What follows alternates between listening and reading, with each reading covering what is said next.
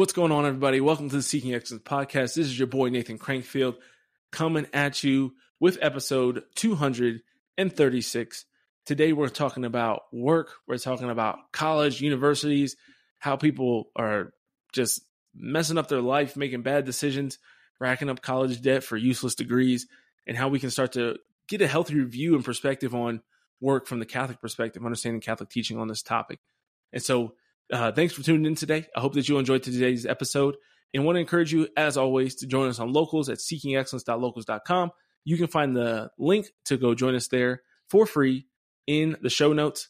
And if you ever want to be a supporter, if you want to join the podcast and support us, you can do that right there through Locals. You can also become a supporter through Spotify, which I recently turned on and made possible. So as I've said before, I'm trying to get some new equipment.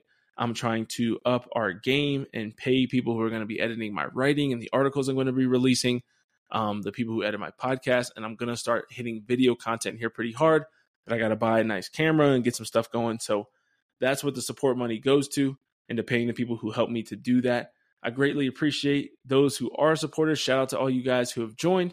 And remember, we have a goal of 100 members on Locals by the end of September. So come join us. Even if you join for free, you help contribute to that goal of 100 people. Right now we're at 70, 72 or so. And so we're trying to hit that by the end of the month. So help us out. And if you enjoy the podcast, you listen regularly, please leave us a review. It only takes a second. And without further ado, let's get into today's episode.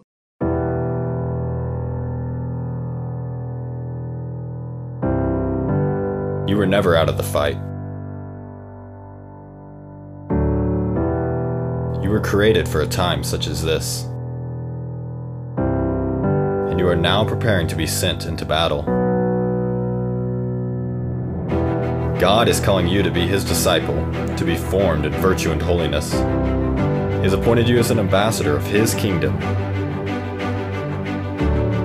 to go and represent Him to His people. And He's enlisted you as a soldier of Christ, to be sent out to fight for the good in this world. You were not made to make excuses. It's time for you to take extreme ownership for your life, for all of your life. It's time to rise up and finally be the man or woman you were created to be. Follow God. Lead others. And never surrender. It is time to begin seeking excellence.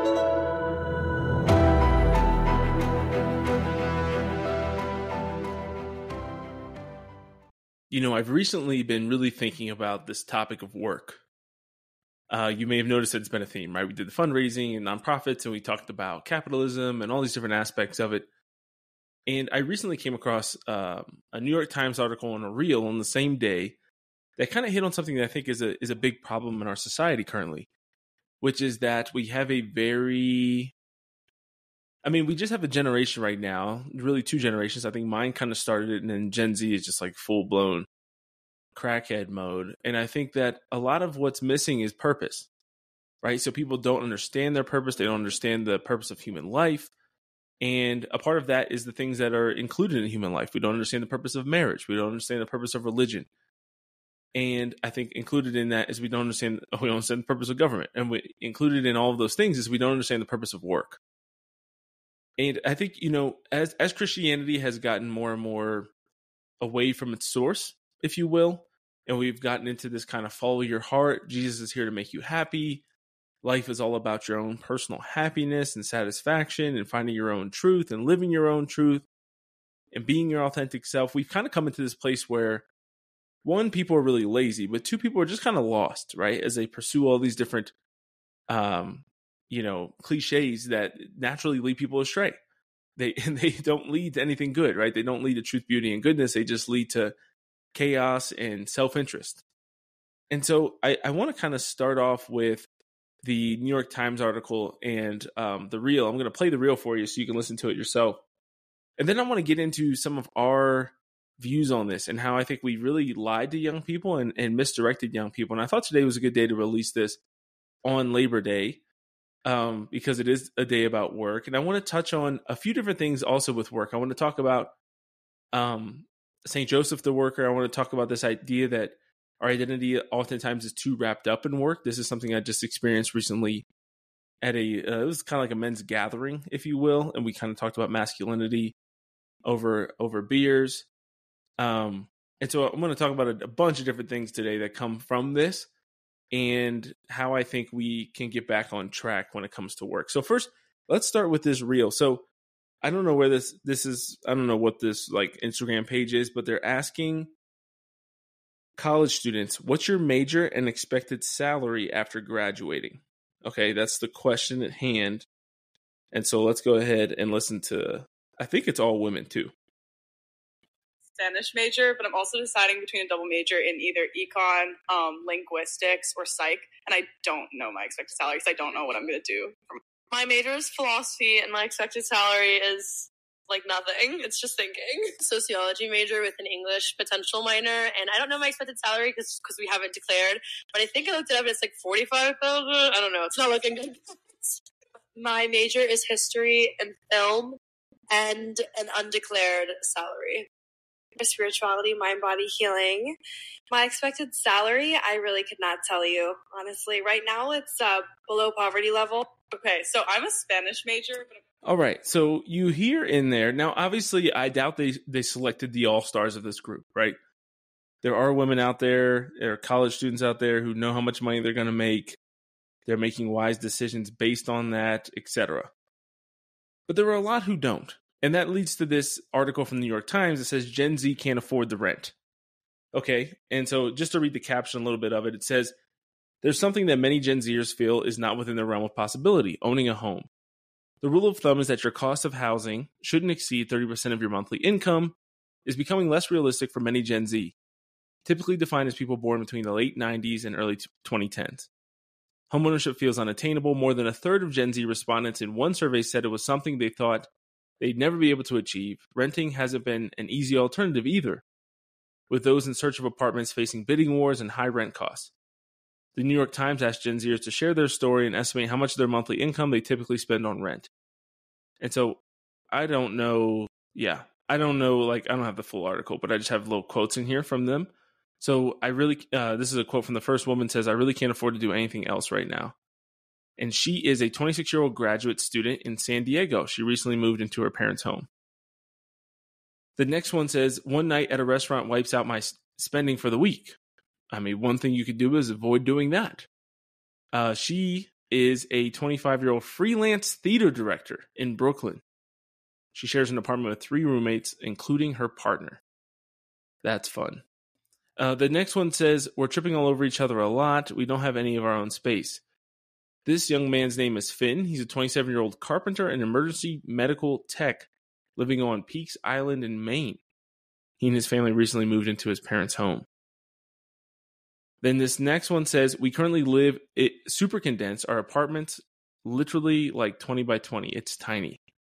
This is Jess, who from the looks of it is a man dressing as a woman, but you never know for sure these days. 25-year-old bartender in Somersville, Massachusetts. And then this one says, I have to make every extra dollar I have last. 25-year-old Manny is a village trustee and nonprofit business manager in New York. Most of his salary goes towards rent. And then this other one, the last one here, is a 23-year-old former teaching fellow in San Francisco. In her first apartment, she lived in a 1-bedroom with 2 roommates. Now, I think I went in the proper order there. Maybe I should have gone in reverse. But you can kind of see the point, right? Is these are the people I think oftentimes that are going to college. They're going to these private universities a lot of times, even some state schools, and they're racking up $40,000, $50,000, $60,000 of debt and then turning around and saying, I can't afford rent in San Francisco or New York City. And I think that's something we have to evaluate, right? To say, okay, I'm looking up the average student loan debt right now. It says the average federal student loan debt is $37,000 per borrower, basically $55,000 per borrower. The average student borrows over $30,000 to pursue a bachelor's degree. A total of 45.3 million borrowers have student loan debt. 92% of them have federal loan debt. Now you can see, why do we keep giving out these bad loans? If we, are saying that we have to pay them off and all these different things, it doesn't make much sense, right? And so let's look here at the median U.S. income. And so it says the national median household income is $70,000. And so that's household income. So that includes like married couples and things like that. In another study, it said this is the census. It says from 2017 to 2021, it was $69,000. So you can see there, if you're thinking about that, that doesn't make a ton of sense, right? If you are spending and racking up debt north of $55,000, then you're going to come out and make $35,000 to $40,000. That's not a great trade-off.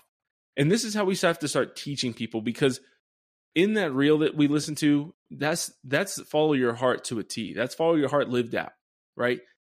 Most of these kids are not believers anymore. If they ever even were, they're, 40% of them or 30 to 40% of them are on in the LGBTQ community in some capacity. 60% of them to 70% of them probably are on some type of mental health medicine. And then they rack up all this debt, and they're literally in college getting degrees and going somewhere between typically $37,000 to $55,000 in debt to get a job that they don't even know what it pays. And this is where we've started to mix it up. And this is something I think feminism has especially done, is we've gotten to this point where we believe that your work has to be the most fulfilling aspect of your life. And I blame feminism for that, because I think that feminism really brought that about. I think that men, to a certain degree, obviously throughout all of time, probably were consumed by their work a lot of times. Back in the day, I think it was just because they had to work so much. There was very long days, typically working 6 or 7 days a week if you're thinking about like farming and coal mining and working in factories and difficult work like that. But your average man wasn't, I don't think the coal miners and soldiers and things like that, like, yes, that's part of your identity, but I still think that most men throughout history mainly identified with their country. They identified obviously with their families. They identified as a husband, as a father. And for most of human history, they identified with their religion. And so their identity was still more spread out, as where I think women feminism has told women that, like, no, the primary thing you can do is go out and earn a lot of money. You can go out there and be a man. And I think women are less good at being men than men are. And so I think while men were able to be very focused on one thing at a time, and so when I'm at work, I'm fully invested at work, and then I go home and I'm able to be fully invested at home. Women are better multitaskers, but they're also really bad at focusing on one thing at a time. And they're not good at compartmentalizing. Statistically, generally speaking, this is true. Men are worse at multitasking, but good at compartmentalizing things, and women are the opposite. And I think we started to see this shift where it was like, for women, it's like, no, career, make your career your number one thing. I'm waiting to settle down. We hear this all the time, right? You're waiting to settle down until you're super established in all these different ways. And we started to make work this primary thing, but kind of in a really stupid way, in my opinion. Like, what is the point of half the majors that you just heard? Somebody going and becoming a philosophy major, saying that she's going to make $0 because she's just majoring in thinking. And not just majoring in thinking in good ways. If you're getting a public school's philosophy degree, like, you're becoming dumber. They're teaching you things that are false, right? They're basically training you to be an atheist. And you're just going to live an empty life and teach other people to be atheists. I mean, that's like the worst type of living, to be in debt, to go and be a teacher, to teach other people, to be an evangelist for atheism and bad ideas, generally speaking, because they're not studying Augustine. They're not studying Thomas Aquinas. They're studying Nietzsche and some of the worst philosophy of all time. So it's really confusing to me, this shift that we've had, where we kind of went, I think, in the direction where for a while there, like in the late 80s and 90s and early 2000s, it was like people, both men and women, were really focused on work and achieving as much as they could, to now we've gotten to so much follow your heart, and we should be just given so many things and so many entitlements and just this entitled mindset that now it's like you can just go and do whatever you want and you just assume that things are going to work out for you. So that's kind of the societal level. But I've also seen this a lot in the church in certain ways, where a lot of people in the church come from decent money. I think that's a fairly common thing, especially if you're talking about Benedictine, Franciscan, Ave. It's not everyone. Some people are going there on scholarships and things like that. But a fair amount of the Catholics that I know that are into their faith are not coming from poor backgrounds, right? And I think that are involved in things like this, that consume Catholic media, that are, attending conferences and things like that. I think that a fair amount of them are that way. And then they have this kind of assumption that things are just going to work out financially. And the truth is that that's not how it works, right? If you come from money, yes, maybe you'll be given money by your parents for the rest of your life. But there's an aspect of understanding that, hey, if we're going to have, how all of these Catholic nonprofits that we all rush to go work for take major gifts from Catholics who donate to them, donate $500,000, $1 million, $5, $10 million gifts. If that's going to happen in 40 years, who's going to do it? It's going to be us. We're the generation that's going to do that, which is why we can't all just go off and fundraise. We can't all be DREs. We can't have every practicing Catholic working in the Catholic bubble making $50,000 a year if we're going to see the church continue to do what we're doing now and to have major donors and all that type of stuff. And so we have to shift our mind and shift our perspective in the way that we view college, first and foremost, especially if you're young. I'm a big proponent of you don't need to rush off to go to college right away. What's the point? Why, if you're not ready, if you don't truly know, if you have no idea what you want to do, why not start just taking some general classes at a community college? I don't understand why that's so frowned upon. This idea, it's almost this Catholic idea. There's like a Catholic version of the secular idea that you have to go and have the college experience.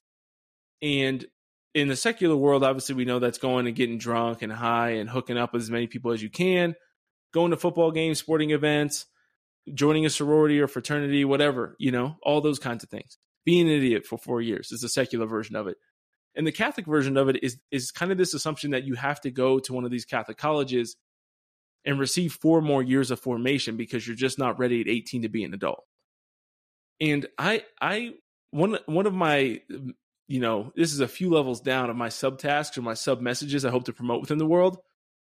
I just had an experience last night with a 19-year-old guy, and I thought he did something that was rude. I called it out, and people I heard several people defended it as, well, he's only 19. I'm like, I had soldiers in Afghanistan that were 19 years old. What the hell is this idea that 19-year-olds now are 13? I don't get this concept that when you turn 18 and you're an adult, like that's kind of just something we say.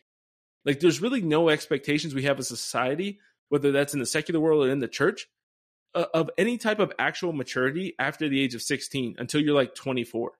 And I don't get where that comes from. And I think we need to change that. We need to expect that people who, accept loans at 18 for $50,000 or $100,000, they're responsible for paying those back. And we should be coaching and encouraging and forming our 12, 13, 14, 15, 16-year-olds to be able to recognize predatory lending, to be able to recognize like, hey, if I'm going to college now and I'm racking up debt, I probably should think about the ROI on that debt. College has to start to be looked at as an investment. What is the outcome that I'm going to achieve here? We have to start becoming outcome focused, not just process focused, not just this next year, not just, oh, this is what all my friends are going to do, so I'm going to go do it as well. We have to be intentional with the way we live, with the way we spend our money, with the contracts that we sign, with the things that we agree to. That's good stuff to teach people, and I don't understand why so many people have this low mindset. And I think it's one of the many things in our generation that we're just really swinging the pendulum back in the direction of the other extreme, right? Because you think about like 11-year-olds in the Great Depression like had jobs, right? And like you had kids that were working, and kids at 14, 15 years old who were taking care of their younger siblings when a parent would die or something like that. Like they were taking care of their families, and you had 15-year-old girls who were basically a mom of 3 or 4 kids. making dinner and cleaning the house and making sure everything was running smoothly, helping the kids with their homework. And now for some reason, we're just like okay with having like 22-year-old children, 22-year-olds who like need their mom to take them to the dentist and need reminded of how to do their homework and reminded of every single thing. And these helicopter parents that have these kids that just aren't ready. And I've been blessed since being out here in Denver to meet a lot of kids who were 14, 15 years old and very mature. And to me, it's like, that's the outcome. That's what I want for Jordan and for all of our other children, if God blesses us with more, to say, okay, brother, when you're 15 years old, when you're 16, like, let's start getting your ish together because you're 2 years away from adulthood. I don't know, like, should we advocate for pushing the adulthood age up to, the legal adult age up to 21? Because I think we either have to start expecting that people at 18 are adults or change the legal age of adulthood. I don't get how we can do both at the same time. Say that you're an adult at 18 and you can do, things like own a gun or join the military, smoke cigarettes and whatever else. You're responsible for yourself. Serve life in prison. But at the same time, like, you're not actually supposed to be held responsible for anything that you do. I think it's so backwards. But I think we just keep lying to these kids in high school, just being like, this goes back to even my podcast from last Monday, if you listen to it, the whole Harvard or heaven concept. And we have this thing with parents of just being obsessed of where our kids go to school and what they end up doing and their title. And there's such a balance to strike with that, right? Because there is pride if your kid goes and becomes a lawyer or a doctor or, something profound like that. It's impressive and it's great. And you should be proud of that. And no, it doesn't mean that we have to, every time a kid goes into ministry, bash them or criticize them or criticize that decision. But there's a balance to strike. There's a balance to strike that says, okay, I'm a young man going to college. Maybe I can get my engineer degree and still go to do 2 years as a missionary. But then I come back and I have something to actually go do for work. I'm not limited by the degree that I got in theology or youth ministry to be a youth minister for the rest of my life. So that I can be 30 years old and wanting to be engaged, but not being able to afford a ring or a house or knowing that I can't provide for a family. Maybe we can start to strike that balance where we encourage young men that, hey, you can get a theology degree, you can major in philosophy, but you got a double major. That's what we should be suggesting and encouraging people to go do if that is what they're called to do. Now, the same thing goes for women. If you feel like you're called, I did a podcast a few weeks ago on stay-at-home dads and the importance of mothers and how the ideal is for the mother to be at home. I think that's been reiterated throughout church history. That could be working from home. That could be working part-time from home. It could be not working at all and being at home. But the idea that the ideal for a Catholic family is for mom to get up and leave and go to work every day of the week, I think is silly. I don't think there's any support for that anywhere. And I think that we learn in psychology and sociology and study of families over the last couple of decades, several decades, half a century, that it's not good, that this change is not good for the families and for the outcomes of children. But maybe that means that, yes, if I'm a Catholic woman and I think that I'm going to go get married, maybe I don't rack up $70,000 of debt for a degree that's not worth anything, just for the experience. Guys, this is the thing that nobody tells you, is that you can experience great formation outside of a Catholic university. And this isn't the thing to rail against Catholic universities. I'm just saying that, like, the Catholic version of this, I mean, to debunk the secular version of it, to think that you're going to go have the best 4 years of your life getting drunk, having sex, and getting high and going to football games and being in a sorority or fraternity is just, I mean, that's plainly stupid. Hopefully there's no anybody on here that thinks that that's actually a good idea and you actually believe that we should promote that and encourage young people to go do these things. That is just like dumb on its face, as they say.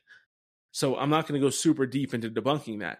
But the Catholic version of it, even if you have the money to go do it, I'm like, we spend so much money. The amount of money that us young Catholics spend on high schools a lot of times, universities, and then weddings.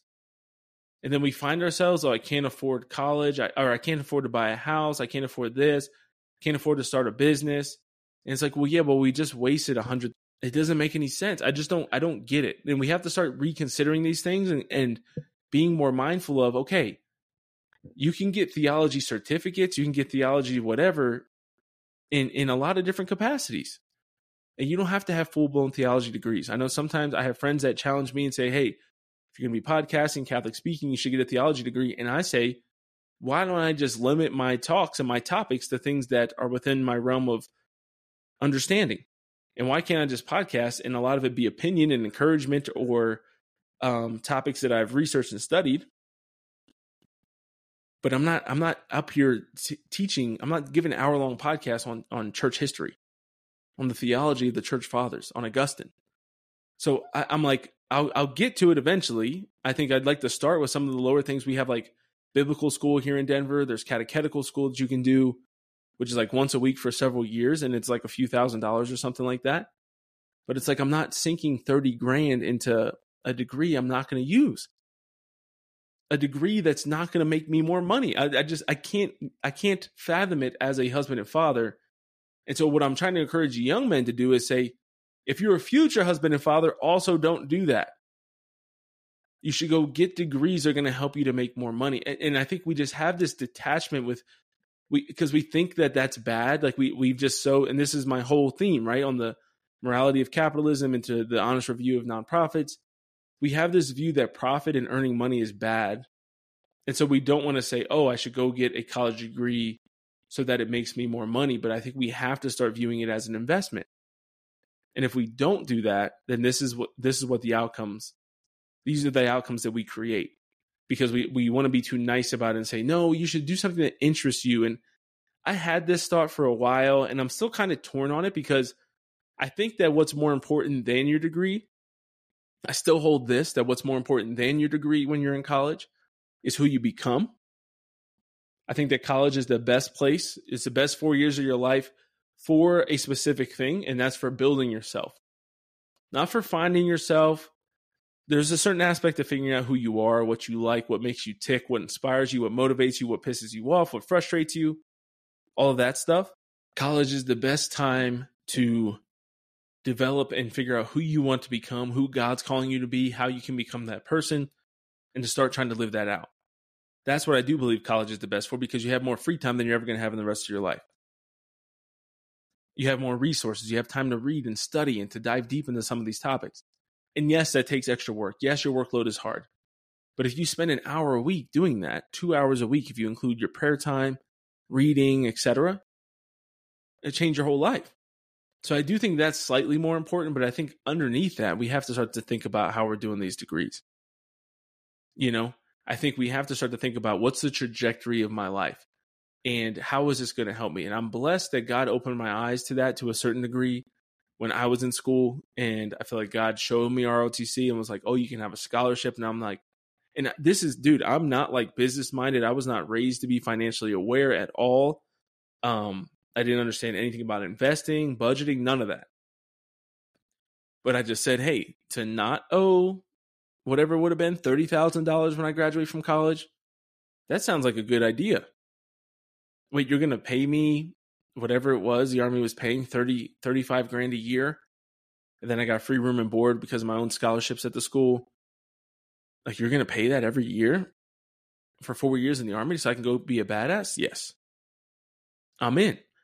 And I also thought, well, and I think that a lot of times Army officers do pretty well after that. I can stay in and retire, which is not a bad financial move, because I'll be retired. You know, I'd have been 41, 42 when I got out and made half my salary for the rest of my life.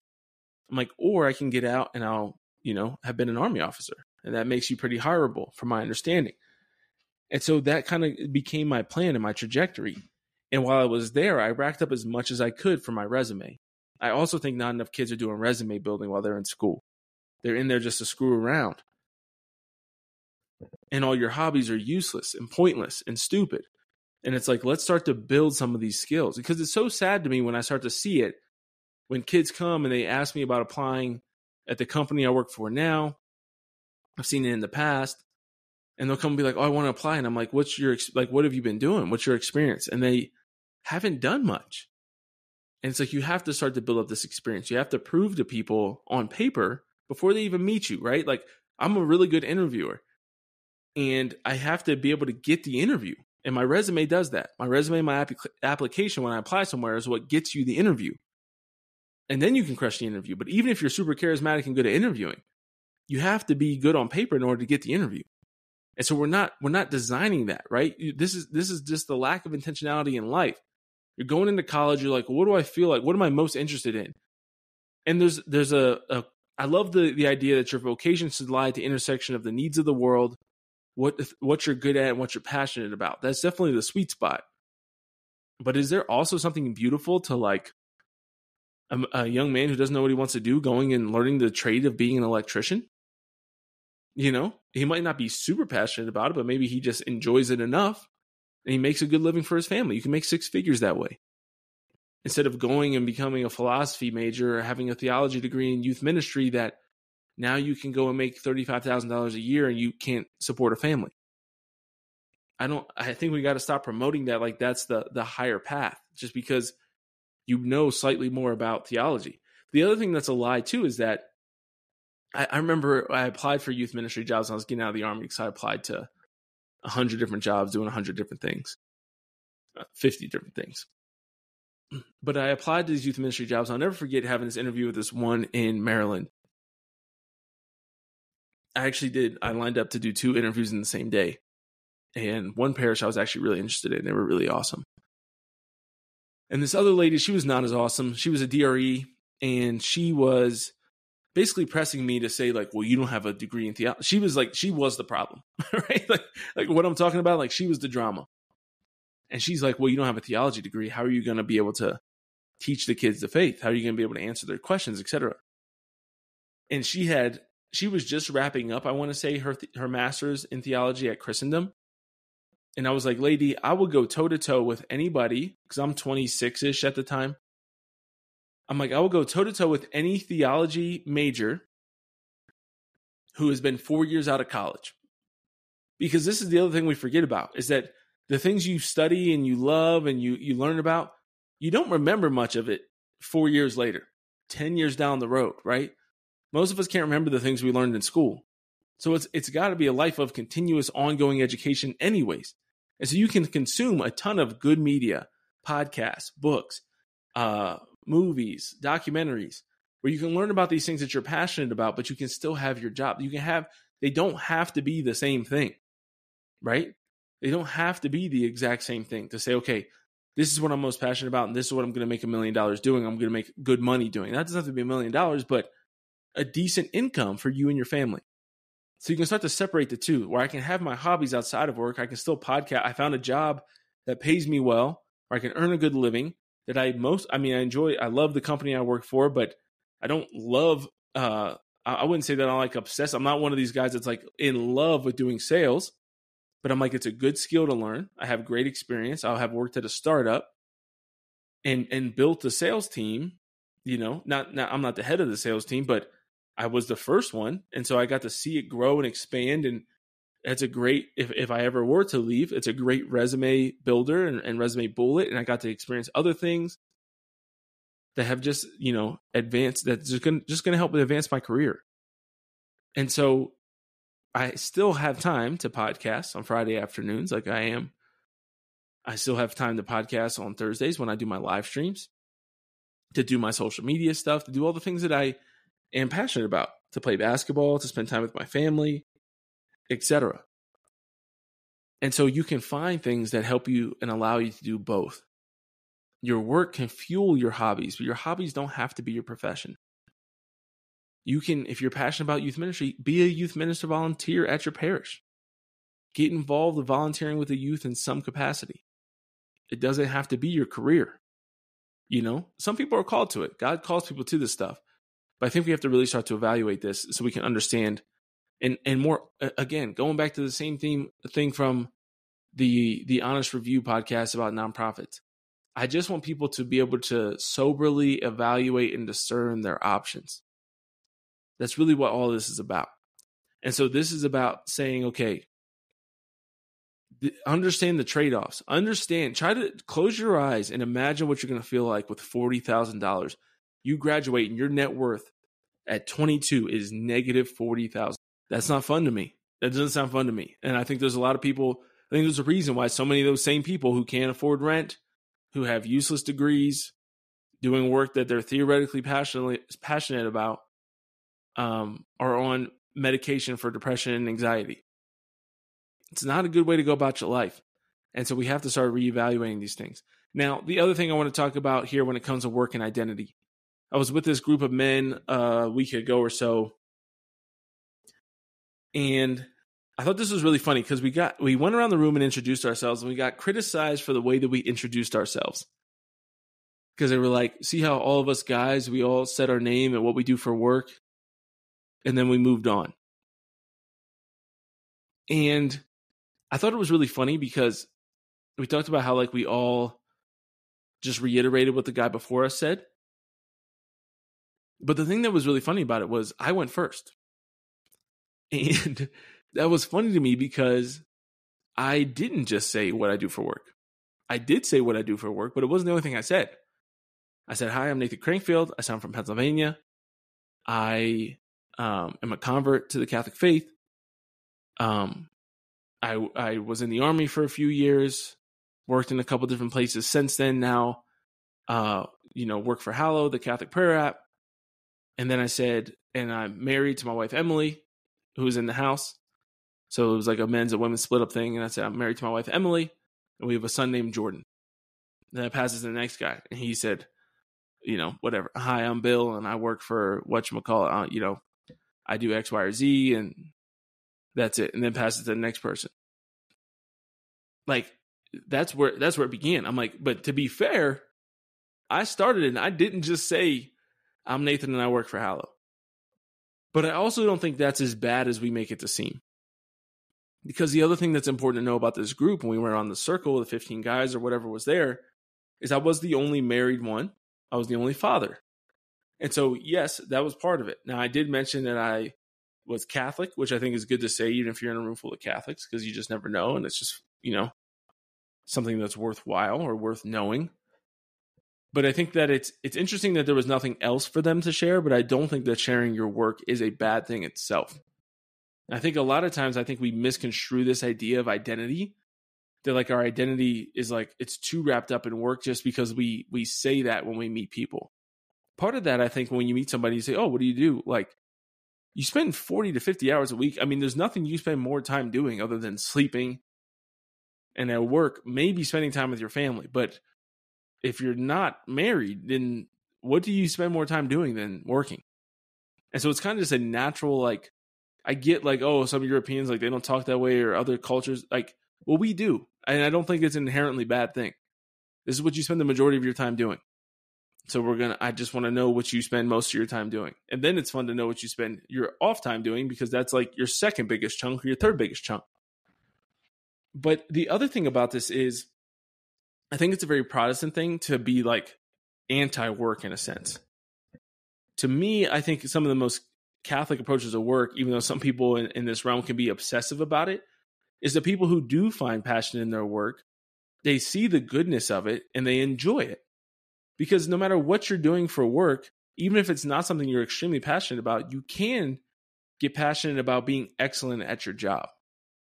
Right? So I can get passionate about my goals that I have for sales, even though I'm more passionate about growing my podcast and making sure my podcast is good, and recording podcasts and doing speaking engagements and social media stuff. That's more exciting to me, and I'm more passionate about it, but I'm still passionate about hitting my sales goals.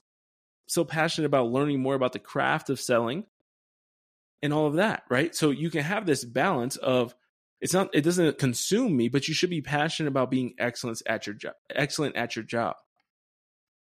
And so if you are, it's something that's good to talk about. And so there's a lot of people out there, you think about like the Gary V's of the world, right? Where they're like too obsessive with work, but there is something beautiful that they think work is a good thing. And I think Catholics believe that as well. And you can learn that from, what's it called? Opus Dei, the motto of prayer and work. We learn that from the dignity of work from St. John Paul II. And we also learn it from the feast day that we have on May 1st, which is the feast of St. Joseph the Worker. And so there's lots of Catholic teachings and works out there that talk about the goodness of work, right? And so I want to read this little quote here from, I use Magisterium AI. It brings up like different Catholic teaching on certain things. And so I asked it about the Catholic view on work. And it says, the Catholic Church views work as more than just a means of making a living. It is seen as a vocation and a participation in God's creative activity. Through work, humans govern the world with God and accomplish good things for themselves and others. It is considered a duty, and idleness is seen as harmful to a person's being, while activity is good for the body and soul. Work is also seen as a way to honor the gifts and talents received from God and can be redemptive when endured in union with Jesus. So I think that's really important. There's one line that I really love there, which is that work is considered a duty. We have a duty to work, and so we ought to go about it joyfully, right? We should fulfill our duties that God gives us with joy. And then idleness is seen as harmful to a person's being. And so we're not meant to be idle. And this is where you start to see like the negatives of things like welfare and subsidizing unemployment for long periods of time. And we see that as taking away the dignity of the person. And you're basically paying them to remain idle, to remain stagnant, and to not grow, which is not good, because work is more than just making a living. It's participating in God's creative activity. And so it helps us to govern the world, and we learn to govern ourselves as we pursue excellence in our work. And so I think that you think about this, we think of what do people know? If you ask random people, what do you know about Jesus? Or especially, what do you know about Joseph? Random Christians, not even just Catholics. Most of them would say he was married to Mary, he was Jesus' foster father, and he was a carpenter. Like, we know what he did for work. That's how important it was. And we talk about this a lot. You see it in scripture. You see it in just like the study of history, where when we talk about a historical figure, we talk about what they did. We talk about their career, right? What do you know about Abraham Lincoln? You know that he was a lawyer beforehand. What do you know? Like you can go down the line of people and famous people and historical figures, and you know what they did for work. So there's nothing wrong, especially with men, of taking serious pride in your career, in the work that you've done, in the things that you've accomplished. Not to the point of arrogance, not to the point of looking down on other people, but it's okay to be proud of what you've done. It's okay to be proud of your resume. Doesn't mean that you should wrap your entire identity up in it, but there's goodness in wrapping your identity that you have securely placed in God and in your relationship as a beloved son of God, to see that through the lens of, oh, I'm accomplishing that and I'm living that out beautifully as I pursue excellence in the workplace, because work is how I participate in God's creative activity. I fulfill my duties as a man, as a husband, as a father, as a single person, as a woman, whatever it is, depending on your stage in life. It's how I honor the gifts and talents I've received from God, fulfill my duties, and I endure it in union with Jesus. To quote this paragraph again, there's nothing wrong with that. That's a beautiful and good thing. So I don't think we have to have this. Like, sometimes I think men's groups and stuff, like, because the faith has been so watered down, it's been so feminized, we have this like feminine approach to thinking that's bad. And if you were in a group of women, especially married women, and they all went around and they were like, oh, my name's Emily and I do this for work, that would be problematic. I think that would be strange, right? But, if you're a group of single women, I think it makes more sense. I think it makes more sense, and women are more likely to be like, oh, I'm from here, I do this, I was invited here by this person or whatever, because they're just more relational and focused on other things. But I don't think we have to get so feminine as men, as groups of men. I want to know what every guy in Uncircled does for work. So I'm glad that they say it. And I don't think I have to be ashamed of that. I don't think that there's a worldliness in that, because the church sanctifies work. The church has blessed work and said that work is a good thing. And so we have to understand that and believe that and live that out in our day-to-day lives. And I think that by doing so, we can start to shift the way that we see work. We can shift the way that other young people see work, and encourage our generations that we're going to raise to reevaluate things and to look at college and education and their careers with a business mindset. It's about making money. All of it's business. Schools are a business. Universities are a business, right? The work that you're going to go do, these are free exchanges of your time for money, unless you're a fundraising missionary, in which case you fundraise your own money and then work on a goodwill of other people, well, your own goodwill, I guess, for other people. That's different. But if you're not that, then you are exchanging in an agreement with an employer. I'm going to sell you my time, my effort, my energy, my intellect for certain hours, for certain conditions, for this amount of pay. And then I'm going to use that money to provide for my family. And that's just what a fair exchange is. And that's how business works. And so that's what all of it is. When you're going to negotiations, you're basically trying out, you're negotiating from the time you submit your resume, trying to negotiate to get the spot, to negotiate your salary. But the best way to get to that point where you have some strength in negotiation, where you're appealing, where you have options, is to build yourself, first and foremost, in your formative years from 14 to 22, is to build your resume. And what you're able to do means you don't just F off every summer, means you don't just, you shouldn't, in my opinion, if you're a man, go and do totus tubis for 3 summers while you're in college, right? Do some, you should be spending time in internships and seeking out different jobs and different roles that you can do and doing some things that are unpleasant, right? So you can learn. I remember working and loading boxes for FedEx after my freshman year of college. It was so hot and so miserable, but I learned a lot about hard work. I was pretty bad at it. I hated it, but it was hard. The next summer I went to airborne school and did some other Army stuff. So I was gone for about 2 months. The next summer I was gone for about 2 months for Army training. Then the next summer it was on, and I was hitting the ground running in the Army. And so I learned a lot through that hard work, through building myself, through the challenges of that. And so that's why I have stories and things to share that are impressive and good in interviews. And so I want other people to be able to have that experience. I want to encourage you to, even if you feel late, even if you're 30, even if you're 25, whatever, and you feel you're 40 and you feel like, man, I've wasted a lot of time, get creative and spend some time thinking about your life. Start to design and think about the ways that you can put your life back on a better track or on a different trajectory that's going to lead to the outcomes that you want, that God's calling you towards. That's something that I think is very, very important. We just don't take the time to stop and think. It's always like, oh, I'm going to go back to school. A lot of soldiers do that. They get out of the Army. Oh, I'm going to go back to school. And it's like, for what? And you're just buying time. A lot of people are just going to get master's degrees. They're just buying time. What is the point of that? Sometimes it makes sense, but there's a lot of times where it doesn't. And so you have to start to think through things logically, talking them out, listing out your different options, and making the best decision for you based on the outcomes that you want in life. So another thing I think I want to share. So this is kind of a more practical thing when it comes to deciding where you're going to work. So when you're thinking about your vocation, right? I always say that when I was getting out of the Army and anytime I've kind of been looking for jobs, I use kind of 4 general categories. One is your pay. The second one is your job satisfaction. The third one is your time. So control of your time, if you're going to be working, 60, 70 hours a week, if you're going to be working 30 hours a week. And then the fourth one is location. Now, I think location is somewhat, it's optional on the list because it's like for some of you, you're just looking for jobs in a specific area. Maybe you know where you want to work. But I think this is a good discernment tool for a lot of things. And I think what it does is it helps you to understand the concept of trade-offs better. So that's why I want to explain it. I want to use it today. So location, again, you can use it if you want to. For me, it mattered because I was getting out of the Army and I could have gone anywhere in the world.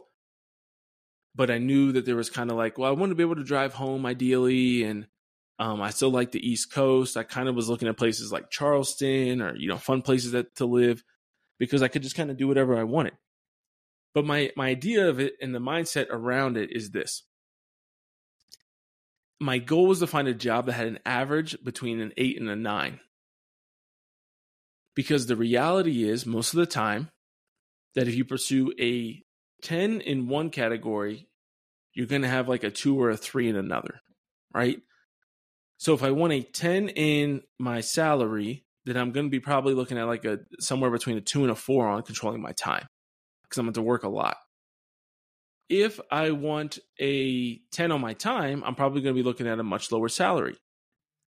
if I want to have high job satisfaction, doesn't have to be low on time or salary, but it might affect it a little bit, right? So if I have a 10 in job satisfaction, think about it, right? What would be my only 10 in job satisfaction right now would be if I was a full-time content creator. If I was just podcasting, writing, doing all that kind of stuff, and I wouldn't make any money right now doing it. There could be the point at some point in my life, if things went well, where I could be paid a good amount of money to do that. I could be having flexible with my time because I'd be my own boss basically, and I'd be very fulfilled in my work. I can work for whatever I wanted, but that's probably not going to happen for 20 years, right? And so it's not something you get just out of the gate. And so I think this is especially applicable to when you're young, because when you're 50, 60, like, yes, you can make good money, that you have flexible time and you're satisfied in your job. But typically in your 20s, there's trade-offs, right? And so you have to start to think. And so for me, this is kind of the seeking excellence mindset, right? It's like I want to average between an 8 and a 9. And so when I was thinking about it, I was, I would make a list of, the different jobs that I had, and I would rate them from 1 to 10. And that's where you start to see it, and you start to get the flexibility. So like with one of the youth ministry jobs I would have had, I think I would have had pretty easy time commitment, but I would have only made, 2/3 of what I was going to make as a parish consultant at Dynamic Catholic. Dynamic Catholic was better, but I was also 6 hours further from home than had I taken the youth ministry job. And so you see how it starts to kind of balance out. And these are where you can start to evaluate the trade-offs of making a decision. And so this could be the same thing for college. Maybe I'm going to college. Okay, this degree might help me more in the long run, but it's going to cost more money. It's further away from home, whatever.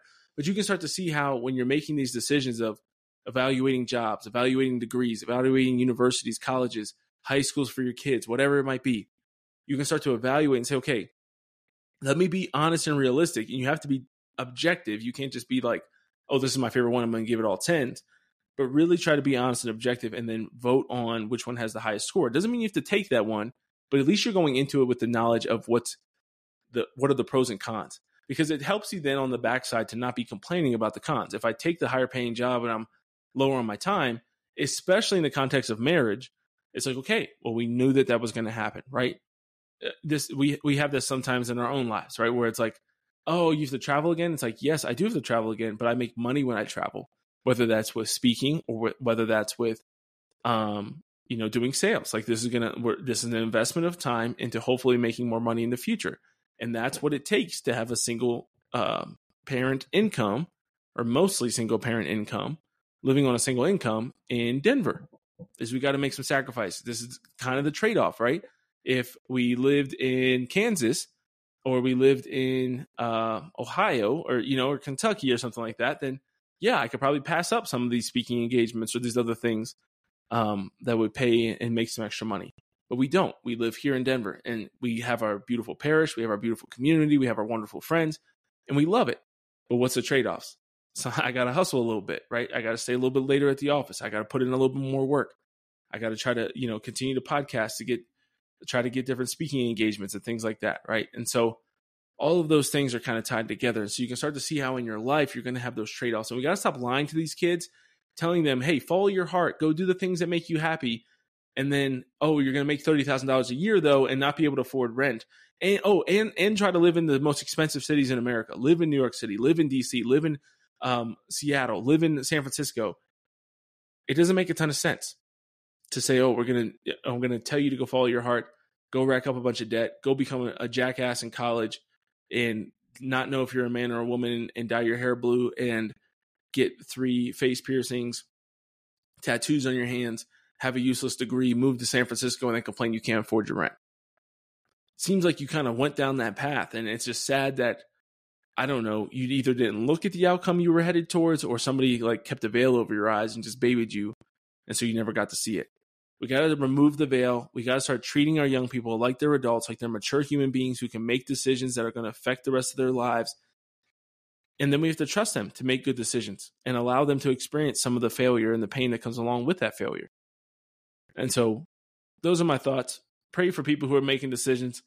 I hope this was helpful, especially the framework on making decisions for your life. If you think all this is helpful, I encourage you to share this podcast with somebody else. Especially, this is a great one. Please share it with high schoolers, with college kids. Let's start trying to change the direction of some of these young people who are making bad decisions in their lives. and not bad decisions in a judgmental way, because we don't know if it's a bad decision. We don't know what their outcome is. We don't know what they want, but I want them to at least know their options, that, hey, if you're a man and you're trying to live somewhere that's somewhat expensive, whether that's Philly or Denver or Austin, whatever it might be, and you want to be a youth minister, maybe have a backup plan so that you can go do something else and make some money, because that way they can have an understanding and a fuller picture. All right. So, hey, thank you guys for listening. If you enjoyed it, like I said, share it, leave us a review, only if it's 5 stars though. I don't need any more haters leaving 1-star reviews. And then join us on Locals, seekingexcellence.locals.com, where you can become a supporter. You can get access to exclusive content, and you can help us to spread this message far and wide. All right. Continue to fight hard to be your best, and God bless you.